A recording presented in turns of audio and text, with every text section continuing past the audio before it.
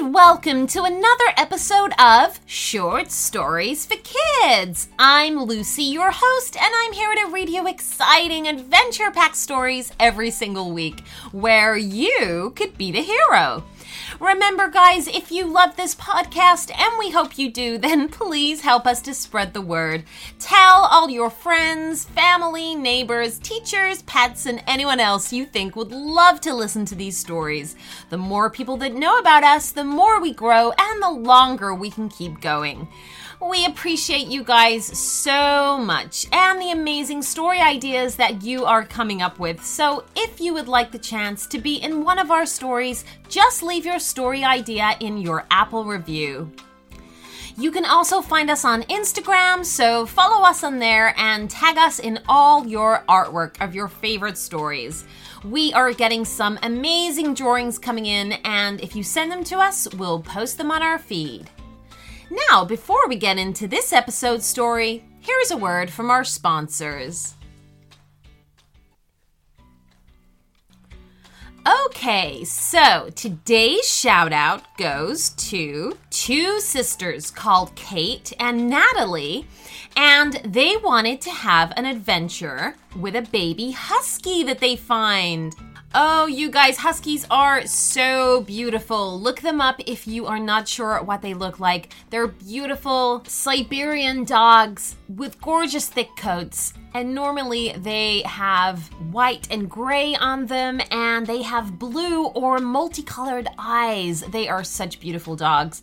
And so these sisters wanted a story about a puppy husky that they find. So, okay, this sounds like an interesting story to me. We hope you guys enjoy, and everyone else too. Here goes. It was a cold January morning when Kate and Natalie heard their dad open the back door of their house.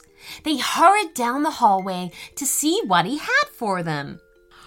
I found this beautiful husky puppy at the gas station, he said to them. The sisters jumped up and down excitedly as they followed him out to the backyard where he set up a pen for it.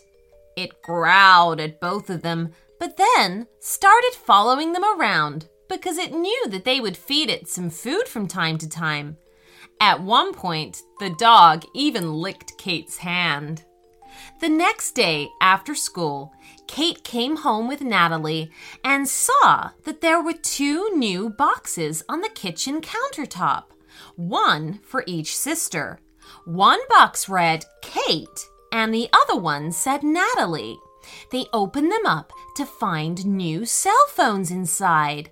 Kate's was pink and had dog paw prints on it, while Natalie's was purple with flower patterns. The sisters couldn't stop smiling until they heard their dad coming back into the house. Their dad looked at them and said, I'm really glad you both like cell phones.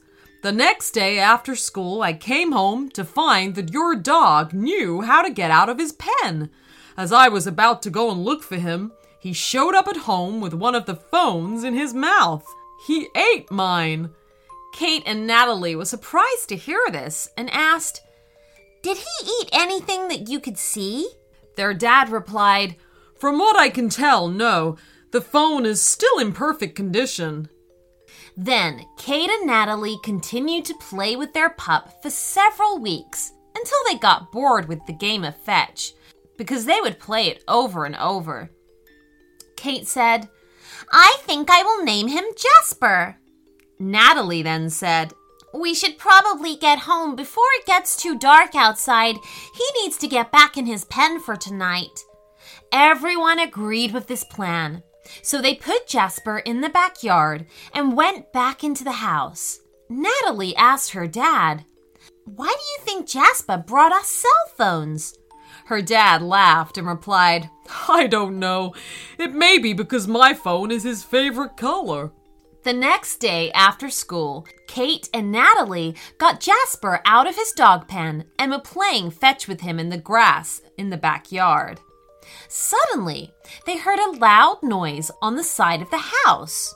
They both went over to see what it was, and found that Jasper had dug a hole all the way into the neighbor's house.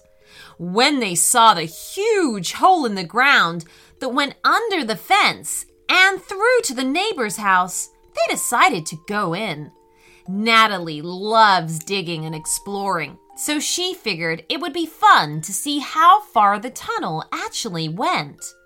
To their surprise, when they came out of the hole on the other side minutes later, they were in what seemed to be Paris, France. They could actually see the Eiffel Tower. "No way," they said out loud. "There's no way we're in Paris, and there's no way that's the Eiffel Tower." Kate thought it was just another building that someone had built to look like the Eiffel Tower. So they walked over to see if what they were seeing was real by touching the Eiffel Tower. And when they touched it, their fingers went right through it. Their mouths dropped. They couldn't believe what had happened. They looked at each other with confused expressions on their faces. Jasper was barking at them like he wanted them to follow him. They broke the silence by saying in unison, "Jasper, this is amazing! Do you know what happened? How did we get here?" They tried to find out where they were, but neither of them knew how to speak French, so they couldn't ask anyone. Kate said, "We are in Paris with Jasper. How on earth did we get here?" They took out their cell phones to see if they had service. What they saw made them even more shocked. The text messages on both of the phones was in French. "Oh my gosh, oh my gosh," they both exclaimed. "What are we gonna do?" "I don't know about you." Kate looked at the Eiffel Tower again. "But I'm not ready to go back yet." Natalie replied, "Okay then, we'll stay here for a bit." The girls went and checked out some amazing sights that Paris had to offer.